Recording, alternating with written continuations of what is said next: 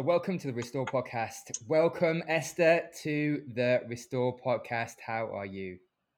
I'm all right. It's so lovely to see you. It really is. So it's been a long old time. You too. And I'm just really excited to be doing this. Thank you. Good. Yeah, it has been a while.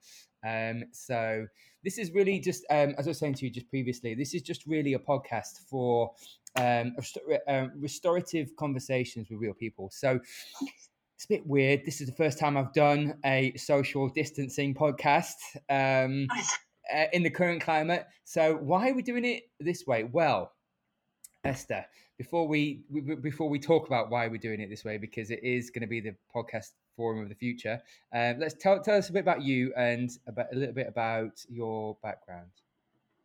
Okay, so I'm a health psychologist. So what that means is, my area of interest in my training is about how people look after their physical health and what they do when they get ill. So kind of pertinent to now. So what I'd done a lot of when I was training was working with people who had coronary heart disease, because they have to make a lot of changes all at once. And it's really hard to make loads and loads of changes all at once. We're much better doing them one at a time. So I support people in that, do a lot of psychoeducation. Excuse me, it's not that cough, it's a different cough. I think one of the things that I do the most is explain to people a little bit about how the human mind works and why it makes it difficult for us to change our behaviour, even when we know in our rational mind that we need to do a thing. But then we seem to scupper ourselves, and it's quite hard for people. I think people can't forgive themselves sometimes for that happening. So I used to teach a lot of health psychology, and then I went to work in a medical school, and I now research moral injury in healthcare professionals, like all different kinds. So I'm very interested in what's the psychological effects of practicing medicine at all, whether you're a paramedic or a doctor or a nurse or whoever you are, because obviously it's a really high stress and very high stakes occupation, and we're not very good at supporting people who do that job, actually. So that's basically me, really. I speak at conferences quite a lot. I do such a lot of wellbeing type interventions with people, and what do I do? I spend a lot of time talking to people about how they do their job and what it's like for them, and what bothers them, and what helps them, what makes them feel better. Yeah, brilliant. So the reason I think why we're doing this forum right now is because it's March 23rd, and it's going crazy out there, Esther. It's COVID central on the news and everywhere else. So certainly affected my world as a paramedic. It's probably affected your world quite a lot as an educator and researcher. It seems like a little bit like Night of the Living Dead or some kind of dystopian movie that's gone wrong. But it's crazy. How's it affecting you at the moment? Is it affecting you at the moment? Yeah, well, it's affecting me a lot personally, because I have to stay at home now, which it turns out that's one of those things that you think, oh, it's great, work from home, I'll be with my family, it'll be lovely, I have loads of time, and actually I'm busier than I've ever been. I'm running a support line for NHS frontline staff, so for a few, you have to be careful with your energy, really, so I just do that for a couple of hours every single day, so that people can just phone and let off steam to someone who isn't their friends and family and who isn't at work, because it's obviously a really scary time. I'm reading as much as I can about how to support staff, so I'll be making lots of little videos and doing all my wellbeing sessions over Skype and stuff like that. So it's a different world for me, but it's nice, but it's way busy, I would say. Yeah, I can imagine, Esther. I can imagine. So I met you, gosh, it was about a year and a half ago. I'd heard about you before, famous, not infamous, just in a really good way, around the concept of moral injury and how it might translate to me as a paramedic, and how it might translate to a lot of healthcare professionals, but actually not even just healthcare professionals, military personnel, anyone who's suffered a traumatic sort of life event, really, and how that translates. So just for listeners and viewers, what is moral injury, and what does it encapsulate? Well, yeah, so it's quite a difficult kind of time. We're kind of in it, actually, right now, because it's so it's about either perpetrating or being witness to acts that contravene your moral code in a high stakes situation, and especially failures in leadership. So when leaders make bad decisions that put people in harm's way, that's considered to be morally injurious. And also seeing, so it was originally a concept that came from talking to military veterans, and it wasn't just the fact that they had killed people or that they'd seen people killed. It was the fact that they'd seen civilian casualties, they'd seen infrastructure destroyed, like schools and hospitals and things like that, and that the world had become a kind of wrong place, you know. So they, you know, it's like you go on in your life and you have an idea of what a world should be like and how that should all feel, and then something happens that throws all that into question. And like now, you see, so there we were going along, and we're used to viruses, but we're also used to being able to get better, you know, the majority of people being okay and not everybody catching it, and there being enough resources to look after everybody, and we're used to bacteria and we're used to treating them with antibiotics. And what's happening when things are morally injurious is that the world ceases to be safe and it feels like a wrong thing, and we're not supported, so we don't feel safe, that we don't feel that we're being looked after. And it's really important that we can have conversations about that and say, I'm scared and I don't feel right, and I thought the world was one way and it turns out to be another way. And I suppose lots of people would say, well, that's kind of just growing up, and it is, sure, fine, but it's worth talking about. So what I do with healthcare professionals is we talk about what makes it okay, what makes it difficult, what makes it unbearable sometimes. And by talking about it, we can realise that a lot of people feel the same as one another, which of course is one of the most useful things we can ever do for each other. Really. Absolutely. And I think, you know, it's very much affected my life. It's affected a lot of my colleagues' lives, I think. And it's something I'd actually like to touch on a little bit more actually in this podcast. So this podcast, I'm going to name this podcast Acceptance and Sacrifice. It's a concept I came up with about half an hour ago, as you'd be pleased to deep thinker. Fresh. Keep it fresh. But what I'd like to explore, and I've wanted to explore with you for a while, is a couple of concepts really, because I think one which the moral injury really touches on is the sacrifice element, but another element really is about acceptance. And I know that a lot of your research and or teaching and courses you've taken in the past have been around acceptance, sort of self-acceptance, or group acceptance, and how we not only accept how we communicate necessarily, but how we can cleave advantage from that and make it better.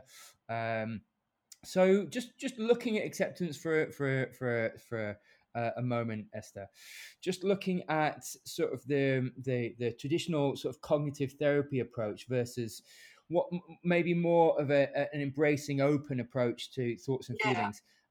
What does an accepting, or because I know you took the course, what was it now? Let's have a look. The acceptance and commitment therapy. Training. And so what's the premise of acceptance and commitment therapy? What is the premise of that course? So acceptance and commitment therapy still kind of counts as one of the cognitive behavioral type therapies, okay, because it is about thinking about your thoughts and how they affect your behavior and what your feelings are kind of like. But what's different about it is it's based on, well, I guess it doesn't really matter what the theoretical basis is particularly now for the purposes of this podcast, but rather than, so where in CBT you might find that somebody's saying, okay, well, you need to look at your thoughts and say, well, is that rational or not rational? You know, is that you catastrophizing? Are you using black or white thinking?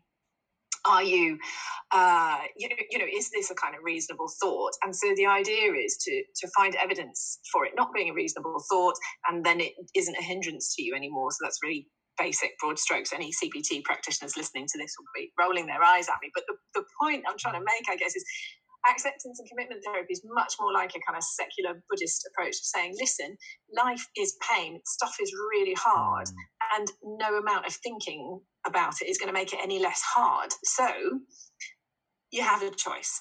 So you can either get stuck in what's difficult and not move forward, or you can go, this is really hard and I hate it and it hurts, and I'm going to go forward. So it uses a lot of metaphors to help us understand the ways in which we get in our own way. So humans are really good at getting in their own way. about things because we overthink it and we worry about what other people think about us. And so the classic, I guess I don't have one here, I wish I had one. So the classic metaphor that they use with you when you first kind of started, do you know what a finger trap is? It's like a kind of toy. It's a woven toy and you put your finger in it. But when you pull your finger, you can't take your finger out. In order to get your finger out, you have to lean in. So what they're saying is you've got to lean into what you feel in order to progress through it, because avoiding it, the problem with avoiding our feelings and avoiding what is difficult is that takes loads and loads of energy, and it means that you can't have certain experiences because if you're avoiding, so one example might be sort of social situations. Well, if you avoid them all, then you can't get any of the good out of them because you've avoided them completely just in order to not feel the bad. Would it not be a bit easier or more effective to feel a bit of the bad and go, oh, that's not very nice, is it? And then you can still get the good. And the other point about acceptance and commitment therapy is that we're putting people in touch with their values. So what you want to do with people or yourself, you can do it yourself, there's loads of books and websites, is to say, no, what am I even trying to do here? What do I want? What do I need? Where am I trying to get to? All that kind of stuff. So if you can identify that, then it's much easier to go through the difficult. It's just like if you want to be better at running, you're going to have to run. That's going to mean you're going to have to get sweaty and out of breath and have sore feet. And, you know, if you get really keen, your toenails fall out. But the point is, that's okay because that's what we said we'd do in order to get where we're going. Do you see what I mean? Yeah. It's actually a bridge to health and a bridge to. Sounds like it's actually a bridge to healing and to acceptance is interacting and engaging with the painful process, interacting and engaging maybe with the event if it was an event. If it was, you know, maybe a traumatic event to yourself or to other people, but that engagement and not carpet up, sweep under, and well, because you can't in the end. You run out of energy or you run out of carpet. You know what I mean? There's so much under the carpet. Absolutely. So just looking at that a little bit more, because I think this is fascinating, and I actually think it's a real, you know, there's real linkages here to health and healing from some quite traumatic events. So looking at cognitive diffusion, what I'm just going to put the light on it because I'm actually becoming darker and darker. Plunged into darkness. That's better. Okay, so what's cognitive diffusion? And because it sounds really sexy, but I haven't got a clue what it is. So a lot of these concepts, whenever you say them, I really remember myself on a training course. The great guy called Martin Wilkes, and I think the other man was called Harry. I did it at the Mindfulness Centre, I think it is in London.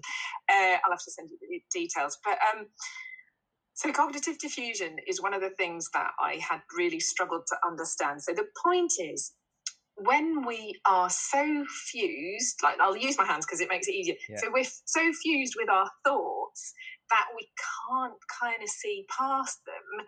We can't do anything else. So one of the ways to get people to understand how to diffuse from their thoughts is to imagine. So we'll just do it. So imagine the sky, right? So today is a great day because it's a beautiful blue sky. So you want to imagine the sky, right? And sometimes there are clouds, and sometimes there's rain, and there's even stars, and there's a sun and a moon, and maybe a rainbow or lightning. So all these things happen against the backdrop of the sky. But the sky is always the same. And the sky is you. And all the weather is your thoughts and all the events and all the things, but they don't change the sky. They happen in the sky, but the sky is always the same, right? So the you of you is always the same. So if you can remember that there's you and all the things that happen are like another layer on top of you, it takes away some of that. You know how when something's gone wrong or we feel ashamed or embarrassed or humiliated or abandoned or any of these awful feelings, and you feel like it's really common to have that feeling like I'm never going to be okay ever again, right? But you're going to be fine because the sky, you are always the same and you're always all right. So if we can see the clouds of the rainbow, whatever you want to say, and let them move on in their own time, that's how we're going to be okay. But if we try to hold on and sort of hold this terrible feeling and say that's me now, that's who I am, it's not who you are. Yeah. It never was. It's almost I 100% agree with you, Esther. It's almost like being an observer of weather rather than being the weather. It's like sitting on the side of a busy road where all these cars are thoughts, but just observing it rather than being in the middle of it. You know, you're an observer of it rather than identifying with it, which is powerful actually, because it's a powerful tool of, like you say, diffusing or distancing or disconnecting yourself from the emotion, from the roller coaster, really, of those thoughts. Yeah, that's powerful. That's powerful. Yeah. I really like it. There's another analogy, if this is easier for people, because I mean, you all have to find the one that works for you. About being a house. Imagine you're the house, and all your thoughts or the events of your life, all of these things are the furniture in the house. Now you can put your furniture wherever you like, can't you? You can move it around, you can put it all in the kitchen. It doesn't matter what you do with it. It doesn't change the integrity of the house. Okay, so your integrity, the unit of you, is always there, and that can be such a, because what we want to do really is like calm down, you know. And these thoughts, so when we diffuse from our worry and our panic and our humiliation or whatever it is, then we get that lovely feeling of calm. And that's the feeling that reminds you that you can definitely bear this thing. You've just got to bear it. Just keep breathing. That's all. Gosh, and that really relates to Esther, to where we are now, because I think there's a lot of worry in the environment. There's a lot of hysteria, a lot of panic, and some of it quite rightly so. Some of it quite misplaced and maligned. But it's a great lens to view this through, because actually what that does is maybe shift you to a place where we will move through this. This will, as another colleague of mine said, there's never been a double night. The night only occurs once, and then the day occurs. But we will move through this time, and you've just got to stick with it. Not identify or be identified by it, but allow it to pass with a good, healthy dose of self-care and looking after yourself. But that's really powerful, and I think really on topic for right now.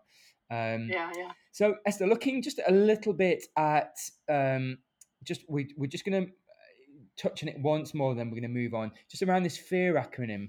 There's a summary of sort of what causes problems in life. Remember it now. Don't worry. I've got it here. But I think hopefully you can expand on it. But just fear. So fear. It's F would be fusion with your thoughts. E would be the evaluation of experience. A would be the avoidance of your experience, and R would be the reason giving for your behavior. But so just looking at the fusion with your thoughts. Now that so don't worry, I'll take this one or not. But I think it's quite just what you were saying actually, Esther, which is actually identifying with your thoughts, but not letting them define you, and not letting them define not only you as a person but your mood. And actually, I think that's massive, because if you can transcend the waves of emotion and thought life, and see them for what they are, you can then become quite a transcendent being throughout your day-to-day life, and then actually you do start to become far more bulletproof. Whereas you can start to transcend some pretty crazy emotions and some pretty crazy thoughts, and not let them affect you. One of the biggest things I've learned as a paramedic, Esther, is letting failure go and not letting failure define me, because I unfortunately have to confront it on a daily basis with some really difficult patients, and some patients that die in front of me that I could never save. I could never save anyway. They were never going to come back. They were always going to die. And actually having that conversation with family, that death conversation with family, and feeling, just heart-wrenched for them and for the situation, for the patient, but actually being able to let that go at the end of the day, and that fusion of it's okay. What you did is enough.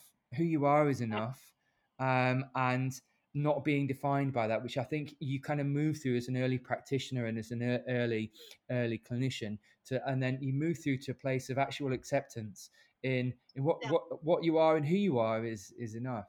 And that's quite releasing. I found that quite releasing, actually. Absolutely. So the evaluation of experience, from your perspective, when people evaluate experience, and this probably feeds into moral injury, actually, how would you counsel people to evaluate quite traumatic experience? Or well, the way, so we always evaluate our experiences through the frame of everything that's already happened to us, and what we've been told growing up, and who we believe ourselves to be, and all our frame of reference, which is really often our family or the people in whose company we grew up, and our friends, and perhaps our professional colleagues. And sometimes it's a little bit hard to hold on. So the example of being present when somebody dies is a really good one, because say you've got not getting technical, I'm trying really hard not to get technical. So you've got an out of hospital cardiac arrest. So somebody's had a cardiac arrest perhaps at home, and they, for whatever reason, so there's lots of reasons why they're not necessarily going to come back. So they're dead. Okay, so they died really in that moment. And letting yourself, evaluating your experience to say, okay, I'm sad, but I'm not kind of broken, because actually perhaps they were old, perhaps they were frail, perhaps they weren't, but people do die. That is part of life. And letting that go, like the weather passing across the sky, is really important. You don't have to hold on to it to make it count. So sometimes it feels a bit like, if you don't keep someone in mind or keep an experience in mind, it's as if it didn't matter. This is a really big thing when we're grieving for someone. Our feelings change through grief, and we start to sort of move on and feel a bit better, and then we feel guilty for feeling a bit better. But it doesn't mean you forgot them, and it doesn't mean they didn't count. It just means that you can't feel like that all the time. There isn't energy for it. It is not a great way to use your energy. So the evaluation experience, like allowing that, that was not great, or maybe it was okay, actually, and that you can move on from it. A lot of doctors will tell me, so when I started, I guess, I had a really fixed idea of like what was a traumatic event, and what hurt people, and all this. And then sitting there talking to doctors and paramedics, they've said, actually, if I've done everything that I could have done, and I've done it right, I've done my best, I'm okay. I'm okay, regardless of the outcome for the patient. So actually, someone dying isn't the worst thing. It's much more, other things. And even then, if you don't forgive yourself, you can't move on, which is what we're going to come on to in just a tick when we do avoidance. Yeah, absolutely. Okay, so it is avoidance of your experience. So that would be the A. So avoiding your experience, and I'll let you speak on this, really, because you've done quite a lot of work on it. But I can certainly see and testify from some of the people around me, actually, that avoid their experiences. It's not a good thing. No, it isn't, but it's really human. So just for everybody who's listening, because I was really mindful that when we hear things like this, it's as if you and I are giving us sort of like an ideal way of doing things. But what people need to know is that these are really human things. Okay, so we have to make an effort to not do them. So our default is a lot of this worry and avoiding our experience and all that kind of stuff. And then we need to make conscious effort to not do them. So with experiential avoidance, so we don't like bad feelings because they feel bad. Obviously, we're going to try not to feel them. Obviously, and we have loads. We're really expert. We have loads of ways to not feel our feelings. We can turn them from feelings into like intellectual thoughts instead. We can use substances like alcohol or food or drugs or whatever you like to not feel them. We can run around being really, really, really, really busy so that we don't have to feel them. There are loads of ways. We can sleep a lot all the time, another way to not feel them. There's loads of ways to push away our feelings. The issue that arises there is if you can't feel it, I'm afraid it is very much like a blocked drain. I'm sorry, that's a terrible analogy, but it is like a blocked drain. You nothing's gonna move. Yeah. It's just gonna get more blocked. Yeah. And the problem with that is it's gross and it smells bad and nothing works anymore. And what we need to be doing is letting it move through, let ourselves feel it, because it will pass. You know, the fear of the feeling is often worse than the feeling. It's like, you know, when people cry, so a lot of people don't like it when other people cry, and they sort of think, oh my God, you know, someone's going to start crying and they're just never going to stop. It's not true. They don't never stop. You know, it's like your mate was saying that you don't get 2 consecutive nights. There's always a day in between. There's always a break. Feelings come up. They're like waves on a beach. They come and go. And the other problem with avoidance is that it really takes a lot of energy. And maybe, like, I don't know, the older you get or the more stuff you've got going on in your life, the less energy you have for avoiding your feelings. Yeah. So stop it, because it doesn't serve you. Yeah, it doesn't serve you. Yeah. Let the weather happen. Yeah. So it's really easy for me to say that, because it really took me a lot of practice to do it. And I'm a great one for intellectualizing and not feeling my feelings in my body or in my kind of heart or my soul or whatever you want to call it. And especially in this, like in the current situation. So I'll give you an example. I woke up on Saturday morning and I started to cry as soon as I woke up, and I just didn't stop. Like, it was extraordinary. And, you know, I've said it, people always stop crying. Of course I stopped crying in the end, but it really shook me. And I was like, dude, I don't even know why I'm crying. I don't feel sad. And so this crying is happening, right? So I'm kind of doing my day and doing some crying and explaining to my family that, okay, today I'm going to be crying, apparently. And I got a message from someone he said a lot of things in the message. And one of the things he said was, I don't think I've ever told you how incredible I think you are. And then I was gone. That's what I was crying about. I was really sad because I'm frightened of losing people now in this time. I was doing some anticipatory grieving. And I needed to just do that in order to feel better. And of course, you know, by the late afternoon, it was all done. I felt much better. So I could have just tried not to feel any of that. I could have pushed it all away. I could have told myself, everything's all right. Actually, on that day, it was not all right. So it can be really disruptive. It's quite disruptive to sit there and cry for hours. Yeah. And I'm still here. Yeah. The weather passed. Yeah, the weather passed. The skies. You know, the weather passed. Absolutely. But you, like you said, choosing to engage, Esther, with that, you know, and choosing to engage with it, but know the finite nature of that. So it will pass. Yeah. It's here for now. I'm willing to engage with it whilst it's here, but and not avoid it. Yeah, not avoid the emotion, not avoid, and hopefully get to the root of it. So we'll get to the root of why you're feeling that way. Yeah. And so I had a very similar circumstance actually. So similar in the fact it involved me doing a lot of crying. I lost my sister-in-law. Gosh, she was 27 at the time. This is probably about 10 years ago. Yeah, 10 years ago.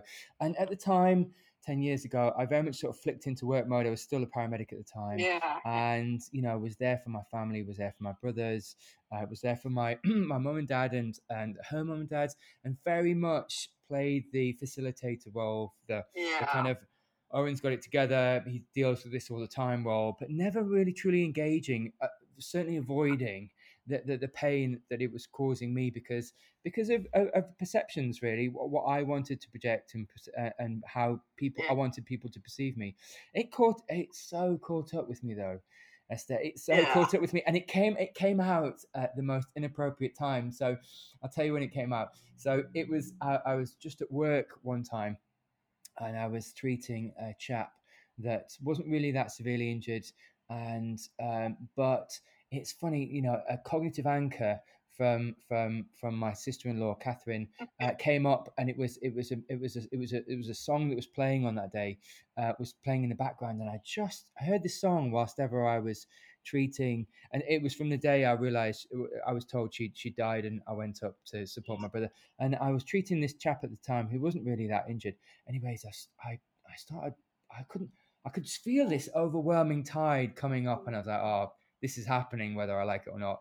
So anyways, I started to cry, and then I thought I can't do this. But then the more I started to try to suppress it, the more it came out. Yeah.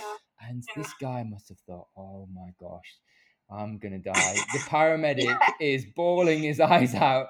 This is a bad day. And I had to break away. I had to let it out. And then I had to come back to him and said, listen, this has got nothing to do with you. I'm so sorry. I'm going to get another colleague to deal with you because I'm dealing with a lot right now. But it was a classic case of welling it down and and not interacting or engaging with it. And it would come out, and it came out, and it was, but at the time, but the guy must have thought, oh, I'm so dead right now. The paramedic's crying.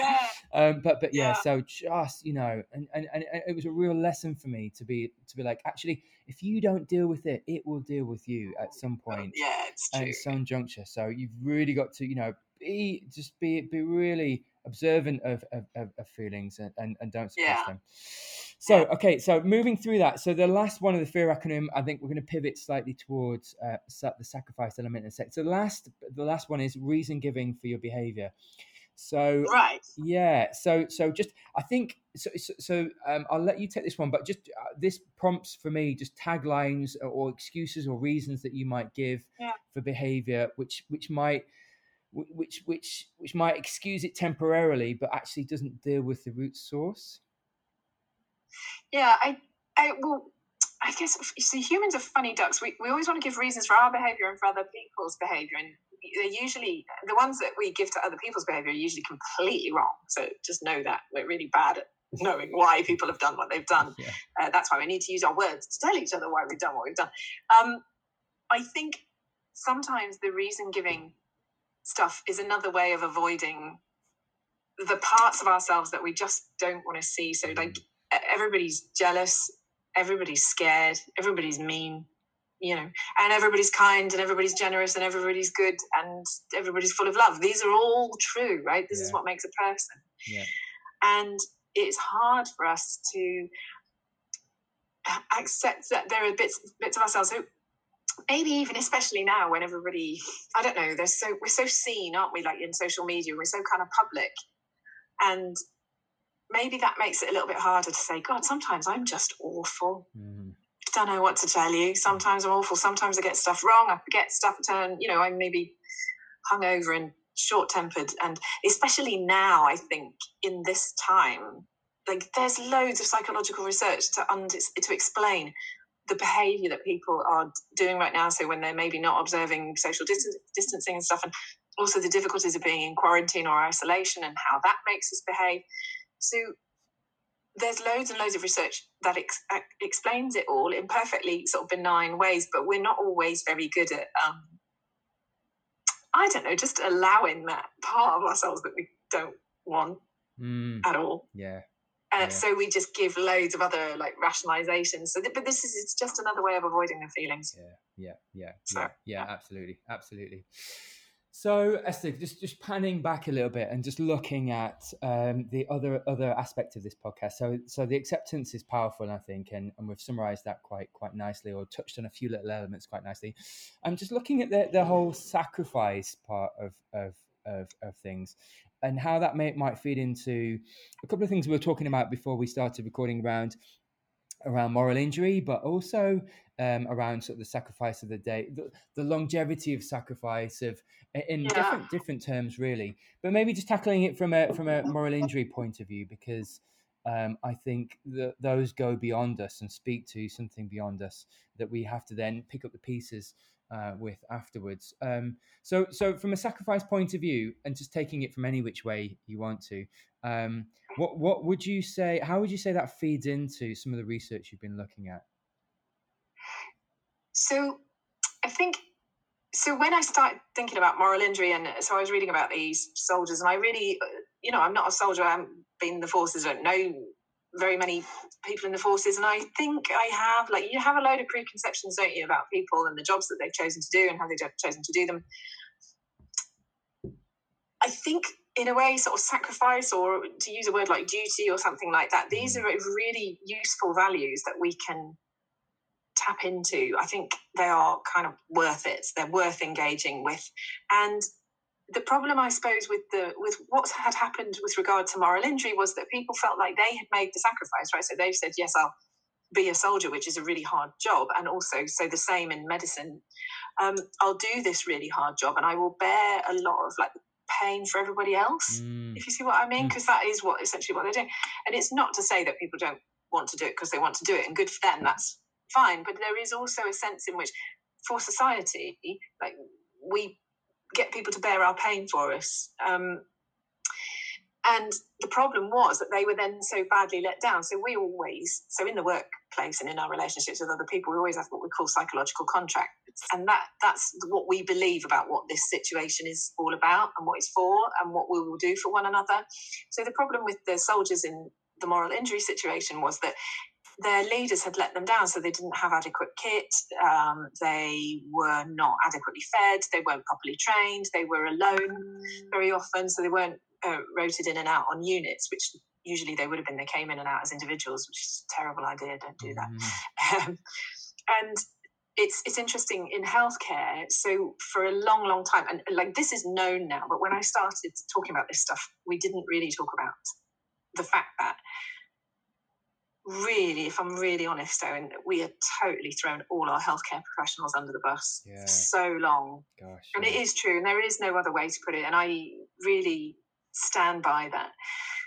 And we had expected them to bear, witnessing death, witnessing pain, being unable to fix stuff, being trained to fix a thing and then unable to fix it, all these kinds of things, all these really difficult feelings, and they bear it for us, because for the lay people, we're not doing it, and they are. And now it's thrown into such stark relief because it's literally in the papers all the time that we have asked them to go above and beyond for us. And that's fine if then society can meet its obligations to them. So I think sacrifice is great, and duty and honour and all those things, they're brilliant. They're really useful values, and we can get a lot of personal growth out of them. And it's a two-way street. So the damage comes when the other half doesn't meet their obligation. Do you see what I mean? Yeah, absolutely. And it almost usurps the sense of, because I think everyone's got an individual filter or perception of how what sacrifice for in the line of duty might take, but when it usurps that and exceeds that greatly, so then there's almost no social or psychological context or box they can put it in, and accept what happened and accept themselves. I guess in certain terms, which is really hard. Having to have a so just to put that into real term context, Esther, I have a friend of mine, and now quite a well-known public figure actually, who had to go, was part of the special forces and had to go abroad and and enact missions and use weapons in areas and on people that actually he wasn't necessarily ready for, because they if he would have let them live, they would inform certain parties, which would have then meant that the whole mission and their safety would have been compromised. But being specific, having to potentially shoot at vulnerable people groups is not within the brief of what you sign up for. And then coming to terms with that at a later date is very difficult. Very difficult. And, even from a personal perspective, having to treat, dead kids under buses. I've had to pull kids, a 6-year-old, out of the wheel arch of a car. I've had to treat murder cases with a 6-month-old that went to the Old Bailey. All these horrendous cases. And you think, some of the innocence of the children. But it's just so it's around coming to terms, I think, like you said, with the fact that there's a sacrifice on the line of duty which we didn't necessarily sign up for, but actually you still have to deal with and engage with. And you can't prepare for, I don't think. No. I think that's the problem. Yeah. A lot of the time, you can't prepare for it, and it's frightening. It's really frightening if you know it's coming, because if you start a job as a paramedic or whatever, you're going to see things. It's part of the deal, kind of thing. But it's not. You kind of can't prepare for it. You've just got to be ready to do it when it comes. Yeah. But it's a hard thing. Yeah, really and it's like what people are doing now. It feels like a funny parallel to draw, but trying to self-isolate or to maintain your distance from other people, to not do. It's very hard, actually. There's an awful lot of uncertainty, and essentially we're being asked to kind of keep still, shelter in place, wait at home, don't go out. And that's really hard, because what we really want to do is get control of this situation. And the only way, and it's really not what we're used to in an individualistic society, the only way to get control of this situation is actually to kind of do as we're told and stay at home and kind of be still. That's it. You're doing it. If you're sitting on your sofa, you're doing it. You're winning. You're doing exactly what needs to be done. But that's really hard. And that's not what we think. Action and heroism and goodness and all that. We don't think it's that. I absolutely agree. And I think we are fundamentally quite locomotive beings. We like to move. We like to be on the move. We like to, we're here, we're there, we're everywhere. Even when I'm teaching, I'm here, there, and everywhere. You can tell I've had a pint of coffee, starting to get animated. But we are, but you're right, staying still is actually really, and just interesting, something you said earlier, just the micro sacrifices in the data, the micro sacrifices that we're being asked to make of like you say, of staying still when we are so fundamentally locomotive people moving here, there, and over. And that's actually really difficult to sacrifice, exercise, or indeed, we are community seeking beings as well. So we're sacrificing an element of community, we're sacrificing an element of locomotion. And to a lot of us, some people it comes quite natural to be on a couch. That's fine. Other people, or to be alone.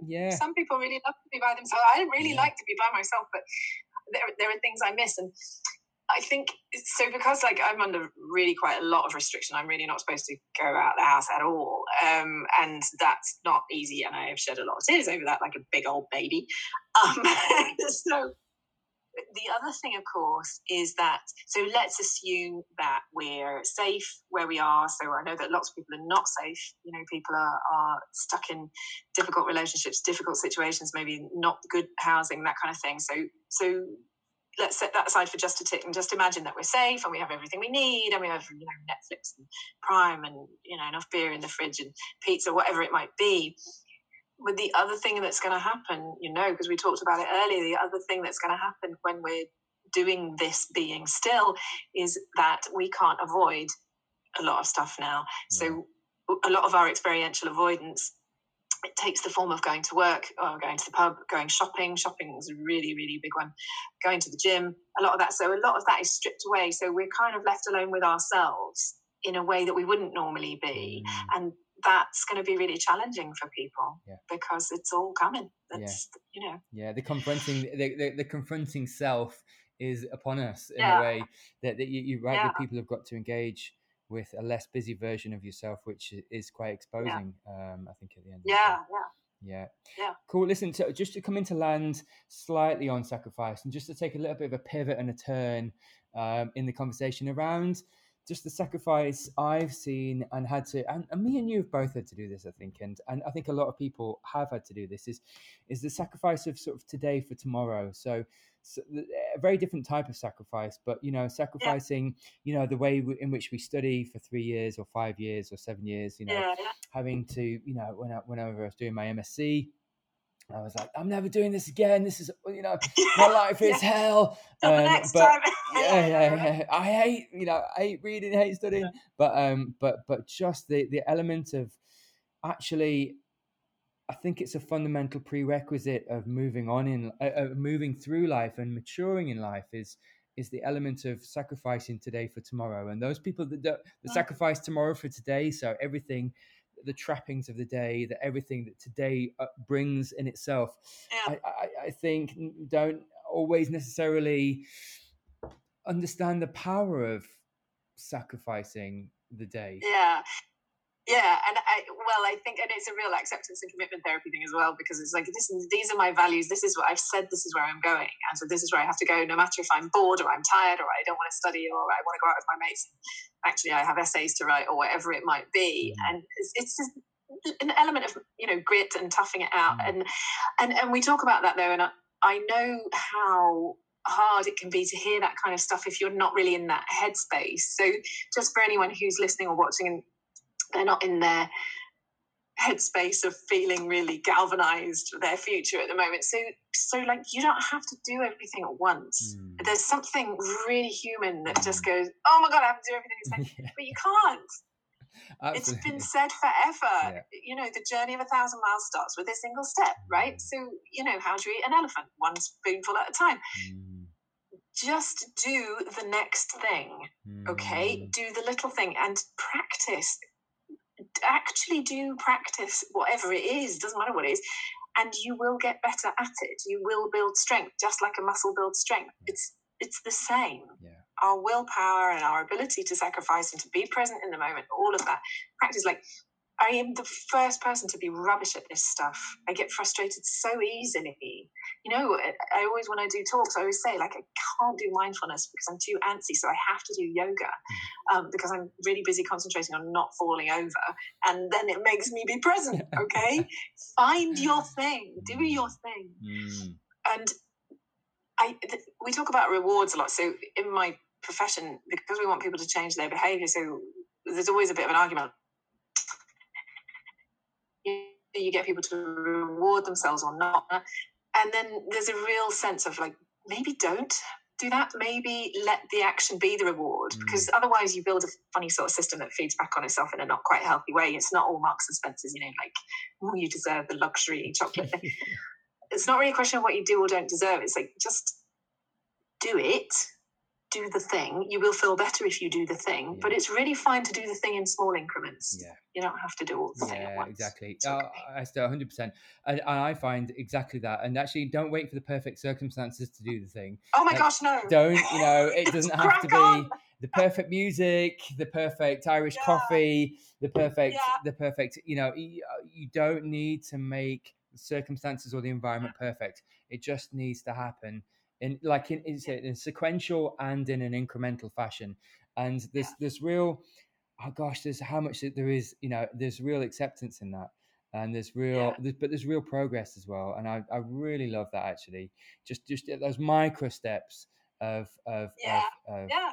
movement is absolutely that's powerful, Esther. That's powerful. That is powerful. Listen, you are a legend. I realize the sun has already set, so we've been going for at least an hour, which has been great. But listen, you have been an absolute legend. So if people want to find you or find your work, Esther, how would they? Oh wow, you can find me on. Now I can't remember my Twitter handle. Is I'm hopeless. Look, so it's I think it's _EM Health Psych. No, it's not. It's absolute rubbish. Bear with, caller. Hang on. Okay, so at EM_Health Psych. And you can Google me, and there are some podcasts. Well, we did a podcast before, didn't we? So there's podcasts, various, and articles and things, and a blog, and bits and bobs of things kicking about, really. Okay, so just type in Esther Murray, like I did, on the internet, and you'll pop up, and lots of really cool stuff will pop up.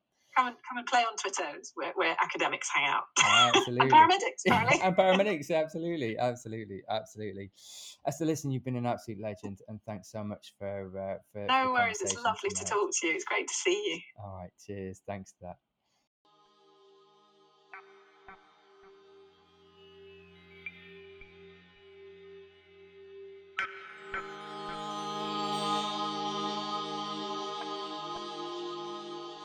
bye.